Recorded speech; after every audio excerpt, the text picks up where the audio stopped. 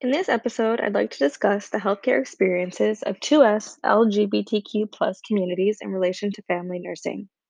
Family demographics have changed in modern times, and it's more common for patients to identify as two spirit, lesbian, gay, bisexual, transgender, queer, or questioning. Because the society that we live in has this normative of heterosexuality, parents are usually automatically presumed to be heterosexual unless they say otherwise. I think this is a huge flaw in healthcare, where many assumptions are made and questions are asked about who is the father or mother in the family dynamic. I think a great way of getting to the family dynamic for healthcare reasons would just simply be to ask a patient who else lives at home, instead of asking a question such as who's the father or who's the mother. This choice of language can make a huge difference in the experience of the patient and help them to feel more comfortable. I recently read a qualitative study that explored the role of parental empowerment among LGBTQ plus communities in healthcare contexts. The authors state empowering healthcare experiences occurred when all parents were acknowledged correctly, regardless of the parenting role or any biological or legal ties to the child.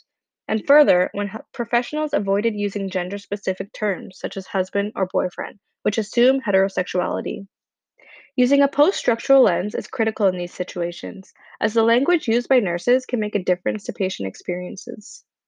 Although using care with language is a great place to start, I also feel that one of the 5 C's of nursing, being competent, is extremely important to relational nursing and understanding the healthcare needs of these patients.